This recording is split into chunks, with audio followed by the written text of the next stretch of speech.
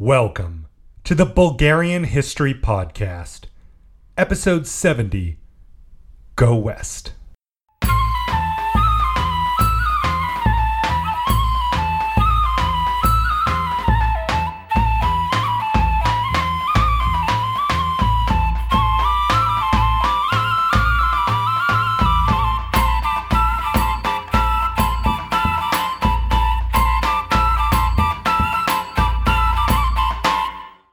First, I want to mention a quick milestone. Since the last time I recorded, we've hit 250,000 downloads in total since I switched to SoundCloud and started tracking. Now, the podcast existed for quite a while before I did that. I have no data from that time, but since I started tracking, 250,000 downloads. That's almost exactly one download every 6 minutes for the past 3 years. So just a huge thanks to all of you. That's a really big milestone. Really, it's more than I expected for this project. I didn't start it with a lot of grand ambitions or anything, and to see it have this kind of success really means a lot. And speaking of that success, as always, a big thanks to our donors this year. We have 2 one-time donors, George Ortel and Eaton Cohen, as well as Vladimir Lucas, who is now a supporter on Patreon. Big thanks to all 3 of you. I still need to reach out to Vladimir, but I've reached out and said thanks, and consider supporting. All right, so getting into it. Last time, Mehmed the Conqueror set out to enact his revenge on Stephen the Great of Moldavia after receiving a crushing defeat in the barren winter landscape of that country. He succeeded, mostly, defeating the Moldavians but failing to conquer the country. This also began a battle for control of Wallachia, which saw the death of the mighty Vlad the Impaler and control of Wallachia by the pro-Ottoman Basarab Teperesh Cheltanar to bring him to power there. And remember, he had actually been installed by Stephen, but like his predecessors had kind of bowed to Ottoman pressure and sided with the Ottomans when push comes to shove. But before Mehmet could deal with the unfolding situation in Wallachia, he finally finished the 16-year-running Ottoman-Venetian War by capturing the great Albanian fortress of Kruje and besieging the Venetian fortress of Shkodra, finally forcing the Venetians to a humiliating peace. Now, as we begin this episode, the Ottomans are triumphant against Venice and Albania, but facing some setbacks in Wallachia and Moldavia. The question in the air is, where will Mehmet take his armies next? Well, the greatest fear is no doubt that the Ottomans will invade Italy. I mentioned it last time. And, Mehmet's next move was going to be in Transylvania, part of Hungary at the time. But at this time, I mentioned, Transylvania is part of Hungary, and our best guesses indicate that there was some sort of agreement between Hungary and the Ottomans for many years, which had the two sides leaving each other alone. But the mid-1470s saw that agreement begin to break down as Hungarian and Ottoman interests clashed in Wallachia and Moldavia. And so while the Ottoman-Venetian War had been wrapping up, Ottoman raiding parties had done some damage in the region, carrying away tens of thousands of prisoners ahead of a more substantial Ottoman invasion. But the geopolitical situation was changing. Stephen the Great was attempting to pull together yet another great anti-Ottoman alliance, even including the Golden Horde. However, his attempts quickly ran into difficulties. First, the Poles refused to allow the Tatars of the Golden Horde to cross through their territory, even if it meant attacking the Ottomans. Then, once Venice, Hungary, and Poland all made their own peace with the Ottomans, none of them were willing to break that peace for any reason, and so Stephen was on his own. In the late summer and early fall of 1479, just months after the Ottoman-Venetian War wrapped up, the Ottoman army entered Transylvania in October. Now, it was a relatively small force, 6,000 to 20,000, mostly cavalry, along with some Wallachian infantry under the command of the reluctant ally Basarab. In essence, it wasn't a full invasion. It wasn't a conquest invasion. It was just a very large raiding party. The Hungarians had a little more than half the soldiers of the Ottomans, maybe 12 to 15,000, consisting of Hungarians, Serbs, and Saxons who lived in parts of Transylvania, still do, along with a few Wallachians who were serving Basarab Cel Batran, who was trying to overthrow the other Basarab and become voivoda of Wallachia himself. Also, among them was one Vuk Grgevich, the grandson of Durad Brankovic, the last real despot of Serbia who had fought in the Crusade of Varna and helped defeat Mehmed at the Siege of Belgrade 23 years previously. Grgevich was essentially a Hungarian noble now, ruling in Vojvodina, but he still held the title Despot of Serbia. Though, like the Hungarian kings, who you'll remember still held the title King of Bulgaria, it offered little more than prestige at this moment. But the point was, there were some famous figures amongst the Hungarians. Anyways, when the two armies met in Transylvania, the voivoda of the region was very nearly captured by the Ottomans. Now this is a good start for them, and they dominated the early stage of the battle. That is, until the Hungarian general in charge led a devastating charge with Hungarian and Serbian cavalry. The Ottomans began to fall back as the cavalry expanded on their success to smash into the Ottoman center and their flank. The result was a chaotic general retreat for the Ottomans. Of course, the problem was that the Carpathian Mountains lay between the Ottomans and safety, and as they crossed these mountains, many were picked off by locals. More than half the Ottoman force are believed to have been killed, as well as a portion of the Wallachians, totaling well over 10,000 men. Well, this was a substantial victory. Remember, it was a victory over a raiding party, and the Ottomans have shown time and time again that they can comfortably absorb losses like this. Still, it was another example of a vital psychological victory for anti-Ottoman forces and made it extremely unlikely that the Ottomans would raid Transylvania again anytime soon. But that didn't mean the Ottomans would finish their raiding elsewhere. The next year, 1480, saw an Ottoman raid in Styria, central Austria, south of Vienna. That's the region. But unlike previous Ottoman raids of Austrian territory, this time they did devastate Hungarian-controlled Croatia on their way home. So this is a pattern we're going to see repeat for a while, that the Ottomans previously had raided up into Austria, left the Hungarians alone. Now these raids are going to be more devastating.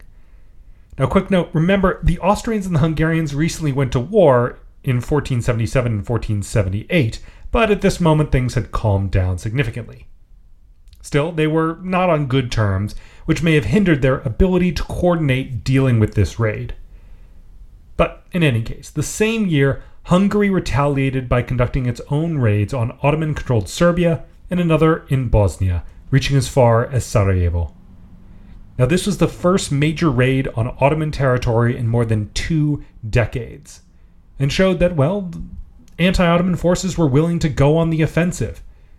Remember, think back, it's been a very long time since anti-Ottoman forces have really gone on the offensive against the Ottomans. From the Albanians, the Venetians, to the Hungarians, Wallachians, the Moldavians, everyone has been playing defense for decades. So, though it was just a raid, symbolically, it meant a lot.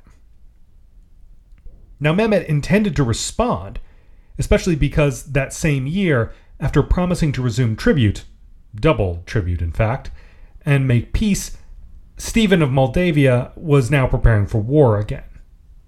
But the Sultan was busy elsewhere. He couldn't focus on these places because, well, remember that big question at the beginning of the episode? Where will Mehmet strike next? How will he kind of build on his victory over Venice and Albania? Well, obviously a large raid on Transylvania didn't exactly require the full attention of Mehmed and his armies. And if you notice that, then congratulations for paying attention, because in early 1480, Mehmed had prepared a massive fleet of 160 ships prepared to carry more than 20,000 men to invade. Despite the greatest fears of Venice, the Pope, the kings of Aragon and Naples, it was not Italy. No, this force was ready to take on the island of Rhodes, controlled by the Knights Hospitaller. They arrived in Rhodes in late May and were ready to besiege its main fortress, the Tower of St. Nicholas, and ultimately capture the island. They quickly landed and prepared the siege and began to bombard the walls, defended by only around 3,500 soldiers and knights. After just over 2 weeks, the Ottomans made their first full-scale attack, but it was repelled. They had prepared their defenses well, even constructing a new layer of inner walls inside of those outer walls in case they were breached. Another major attack a month and a half later saw 2,500 Janissaries successfully take a tower and begin to enter the city. But the defenders counterattacked within the walls, causing massive casualties for the Janissaries who'd made it into the city.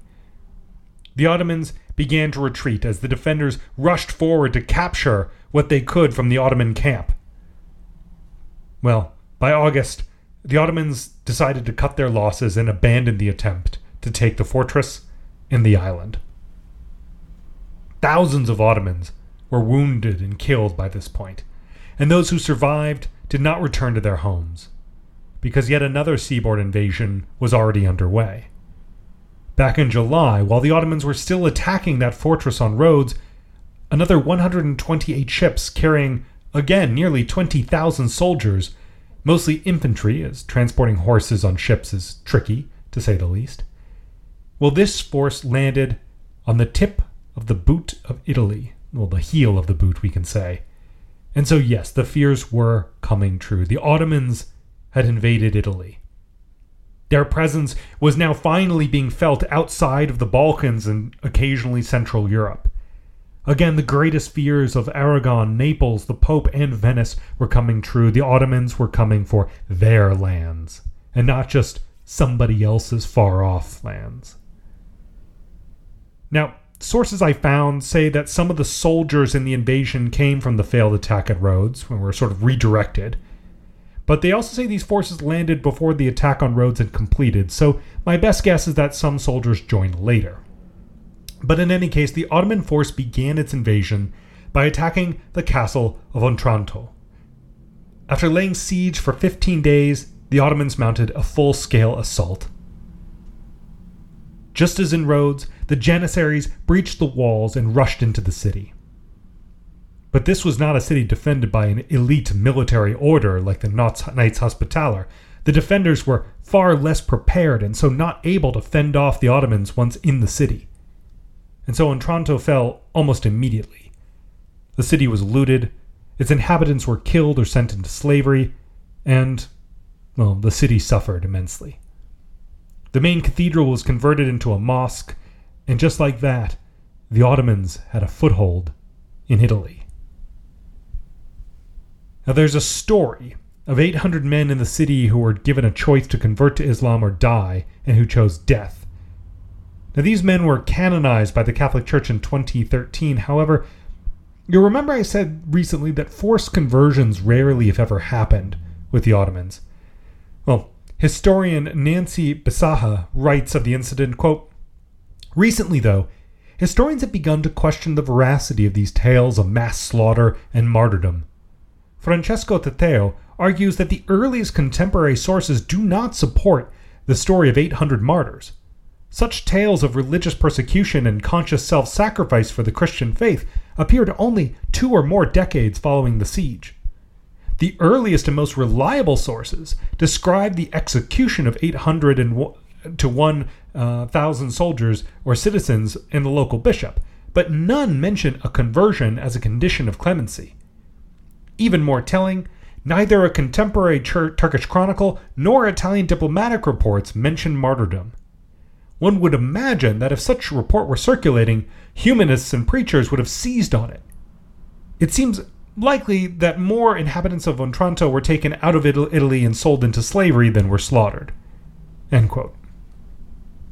So yes, the Ottomans could be brutal as any conquering power could, but remember that many of the accounts of these sort of brutal forced conversions were written decades later by people with an interest in creating anti-Ottoman propaganda. It doesn't mean they're all wrong, but the critical eye of the historian I just quoted gives us a good idea of how we should analyze these claims.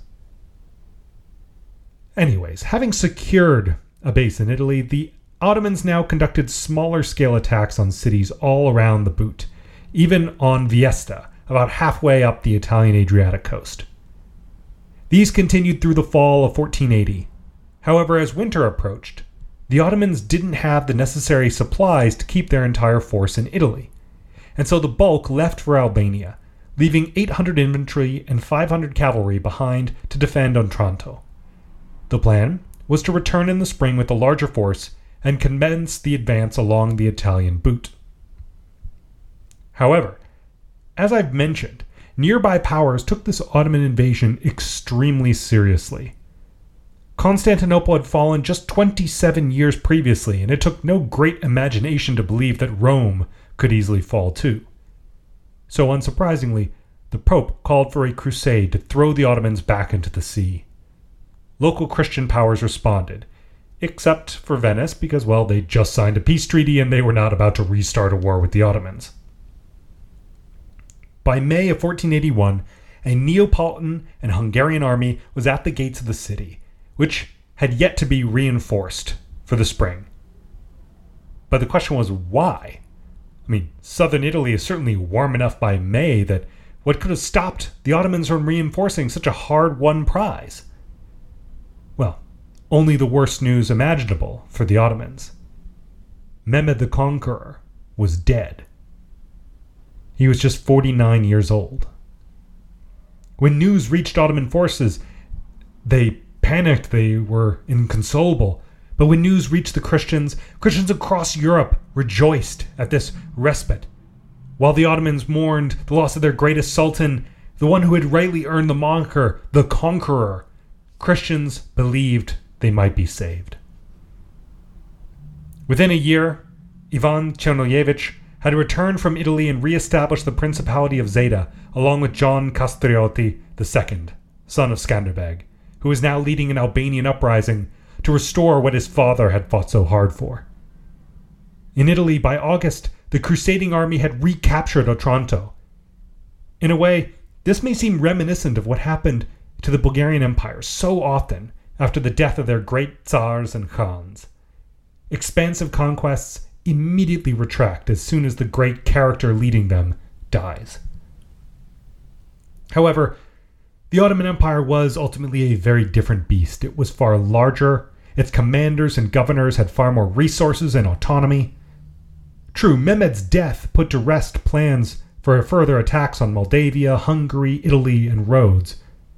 But the empire was not about to contract the way Bulgaria had done.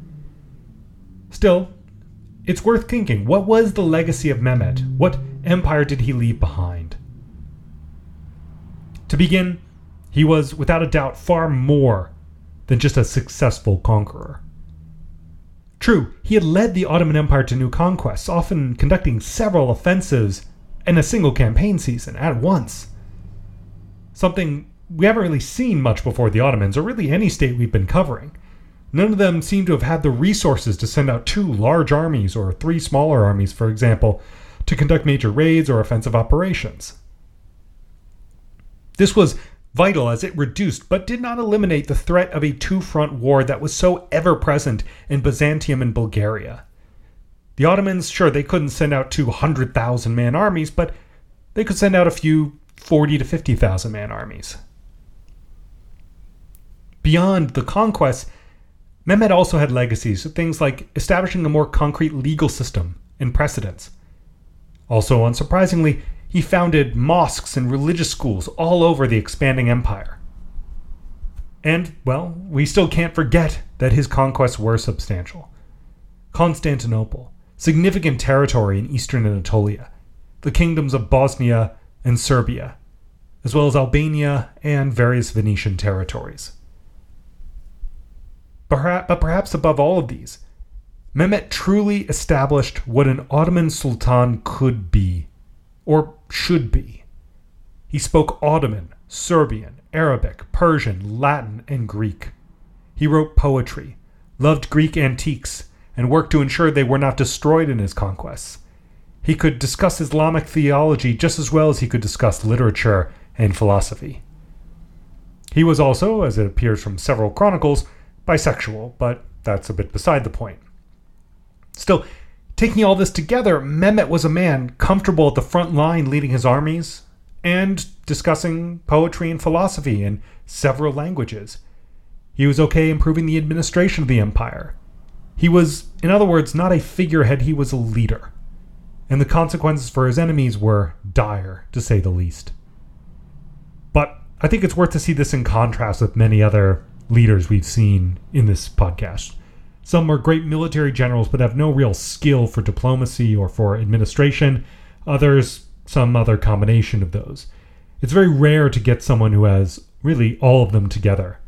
And Mehmet's life shows just what capabilities arise from possessing those characteristics. And so what of his death, though? Mehmet was only 49 and died suddenly. What happened? Historian Colin Haywood said, quote, "There is substantial circumstantial evidence that Mehmet was poisoned, possibly at the behest of his eldest son and successor, Bayezid." End quote. Well, we'll never know for sure, but that brings us to the succession. Now, Mehmet had 3 sons. The middle son doesn't seem to have wanted the throne, so that leaves the other 2. As Mehmet died unexpectedly, there was no designated successor, and his eldest and youngest sons both wanted the job.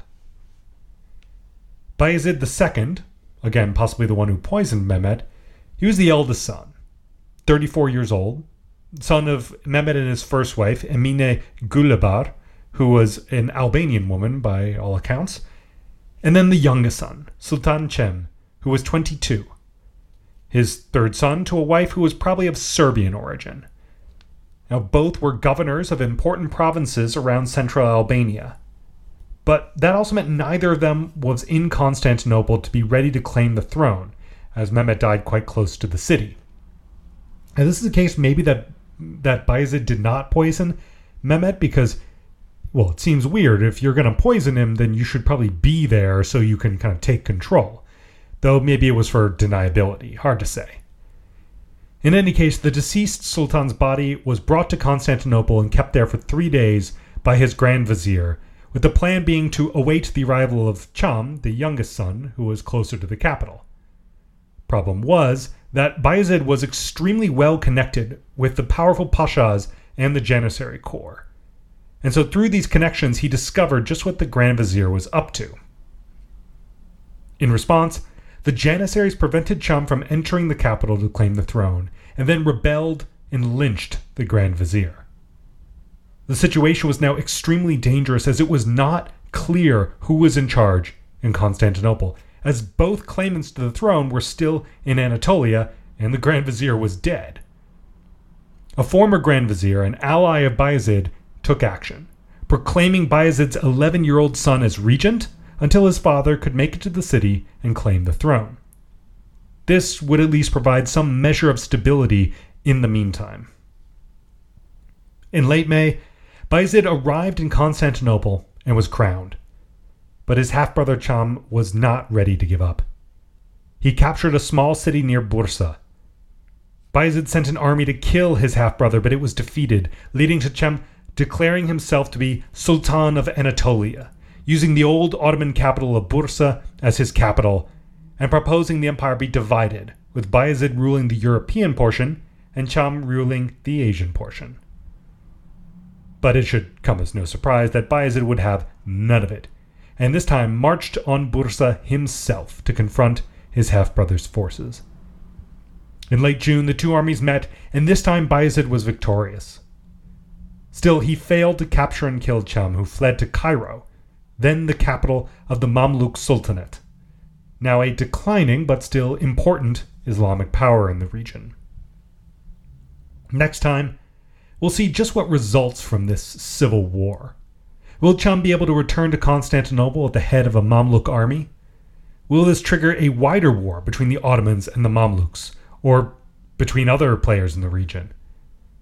And, perhaps most importantly, will this period of Ottoman distraction provide an opportunity for European powers to strike, Well, you'll have to listen next time to find out. This episode was written and produced by me, Eric Halsey. The theme music was written and performed by Teddy Raven. As always, Uspech.